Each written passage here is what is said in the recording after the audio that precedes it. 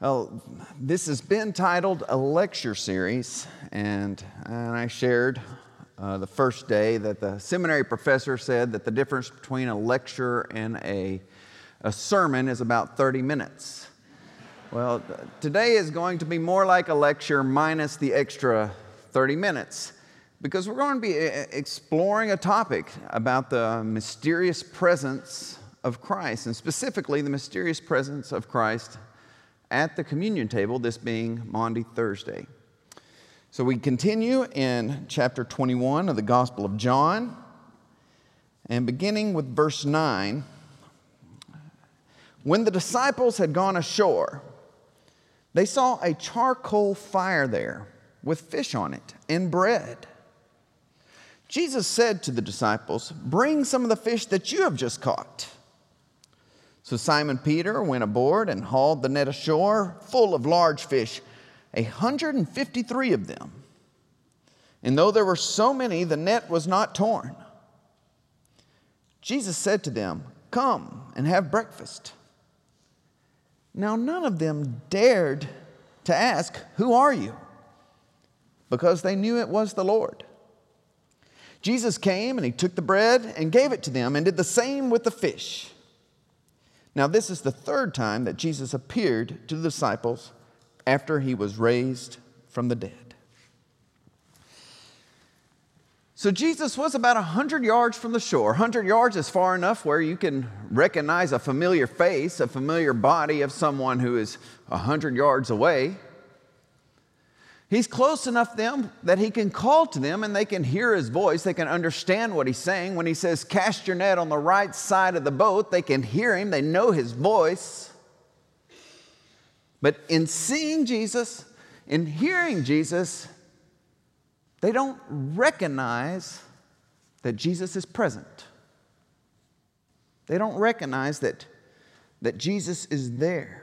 And then when they're gathered around that charcoal fire, eating the fish and bread, interesting how verse 12 says that none of the disciples dared ask them, "Who are you?" Now that's an interesting verse because so something's going on that Jesus' appearance is not just obvious. That if someone was to walk upon them, they may ask, "Who are you?"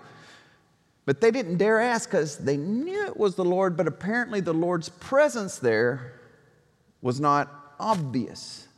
It was a mystery how Christ was present. This is similar to the encounter on the road to Emmaus. After the resurrection, two followers of Jesus, not two of the 11, but two followers of Jesus, people who knew Jesus, people who heard Jesus, people who followed Jesus, were on this road to Emmaus after the resurrection. And it says that Jesus came and walked alongside them. The scripture says that their eyes were kept from recognizing him. And that Jesus walked alongside them, unpacked the scriptures to them. And later they would say that their hearts were burning as Christ was sharing the scriptures with them, or as we Methodists may say, their hearts were strangely warmed as Christ was talking with them. And it wasn't until there at Luke 24, verse 30, it says, when Jesus was at the table with him, and the King James Version says that when he sat at the meat with them, so whereas by the Sea of Tiberias they were having fish and bread, on the road to Emmaus they were having meat and bread. It says Jesus took the bread, blessed it, broke it, and gave it to them. We have heard that before. Jesus took the bread, blessed it, broke it, and gave it to them. And verse 31 says, then their eyes were opened and they recognized him.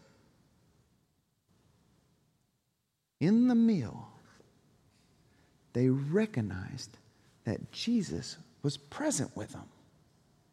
Jesus was there. It doesn't say that Jesus changed his appearance in that moment so that they could recognize him. But in the breaking of the bread, in the sharing of the holy meal, they recognized Christ was present at the table with them. Different churches have interpreted how this is possible, that Jesus is present at the Holy Communion with us. The Roman Catholic Church talks about transubstantiation. Big fancy word, transubstantiation. What this means is that the substance of the material changes, although its attributes do not. Whereas the bread actually becomes flesh, even though it still tastes like bread, even though it still feels like bread, the substance of it has changed, but the attributes stay the same. Same thing with the wine. The substance changes, it's now Jesus' blood, but its attributes are the same. That's transubstantiation. Luther came along and said, no, it's not transubstantiation, it's consubstantiation. Con, which the Latin word means with, meaning that the substance doesn't change, but Jesus infuses it, or Jesus comes in it, or Jesus comes with it. And so in the bread and in the wine, the body and the blood of Jesus is in there, even though the substance doesn't change. So that's the Roman Catholics, that's the Lutherans. There was others that took a memorialist view, that the bread is just representative. This represents the body of Christ. This represents the blood of Christ. And that it's a very common view of communion, because there's nothing necessarily special that happens with the presence of Christ at the table. And then you have Calvin. Calvin, similar to the Catholics and Lutherans, believed in the true presence of the act of God at the holy Christ at the communion table, but believed it happened through the Holy Spirit. And Methodist, Wesley, was much closer to Calvin.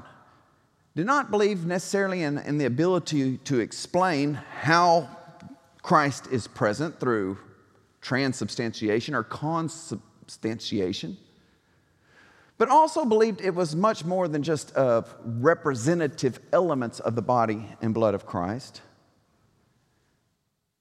but that somehow Christ was actually present. Calvin writes this treatise on how Christ is present, but he ends it up like this.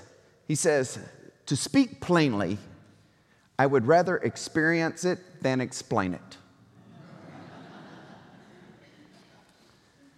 And so the official stance of the United Methodist Church, and I will share it with you, reading from our official statement on Holy Communion, it reads, the Christian church has struggled through the centuries to understand just how Christ is present at the Eucharist. Arguments and divisions have occurred over the matter. The Wesleyan tradition, that's us, affirms the reality of Christ's presence, although it does not claim to be able to explain it fully. United Methodist tradition asserts the real, personal, living presence of Jesus Christ as a holy mystery in the Eucharist. That we believe when we come to the communion table that there is a real, personal, and living presence of Jesus Christ. It is a mystery to us. We don't completely comprehend it. We don't completely understand it. And we don't really even try to explain it. We just say it is a holy mystery. But we believe that the living Christ is present.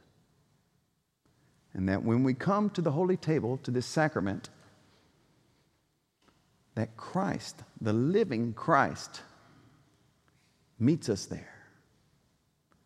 Christ meets us there knowing our needs. Christ meets us there knowing our desires, knowing our problems, knowing our troubles. Christ meets us at the table. And Christ said, and when he was given the instructions, he said, do this in remembrance of me. Now, this remembrance it's not just a memorial saying, hey, remember what Jesus did for us. Clearly, that's part of it. Remembering what Jesus did for us on the cross. Remembering what Jesus did for us while he was living incarnate.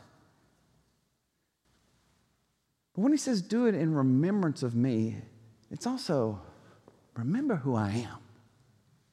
Not just remember who I was. Remember who I am. Because when you look at Jesus appearing to the disciples on the road to Emmaus,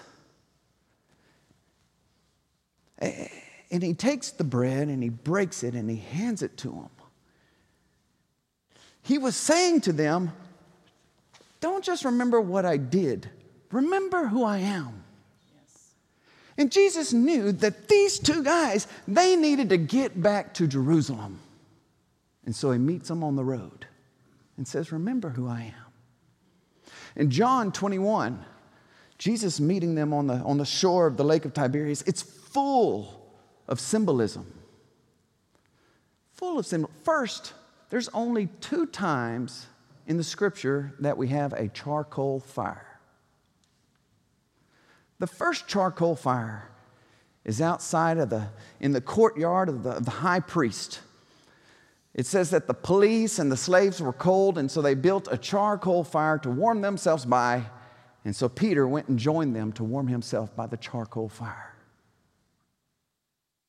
And it was by the charcoal fire that 3 times somebody said, hey, aren't you one of his disciples? And it was by the charcoal fire that 3 times Peter says, I don't know what you're talking about. I don't know that guy. And so Jesus meets him at the table by the charcoal fire, knowing Peter's needs. Peter's need for restoration. Yes. Peter meets the disciples, takes the loaves, hands it to them, takes the fish, and hands it to them. Where have we heard that before? In the miraculous multiplication of the loaves and fishes and the feeding of the 5,000s. It was Jesus' way of saying to them, I still got it. I still got it, and I'm with you. One of my favorite times of every day is when I get home, I sneak in the house. I greet my wife, but then I go find my 2 boys, Leland and Larkin, ages 4 and 3. And I seek to get out of their line of sight, but where I can watch them. And I love to watch them. They're usually playing or watching TV or eating, and I just sit there and just watch over them for a while and just enjoy that. But then comes my favorite part, when one of them notices me. Their face changes. So if they're intensely watching TV, their face will just break out in this sheepish smile. And then finally, one of them will exclaim, Daddy's here! And they come running with their hands wide open. Church, that is what communion is. The psalmist says in chapter 42, verse 1, God is our refuge and strength, our ever-present help. Again, ever-present help in times of trouble. Our God is omnipresent. He's ever-present. And communion is our time to say, Jesus is here.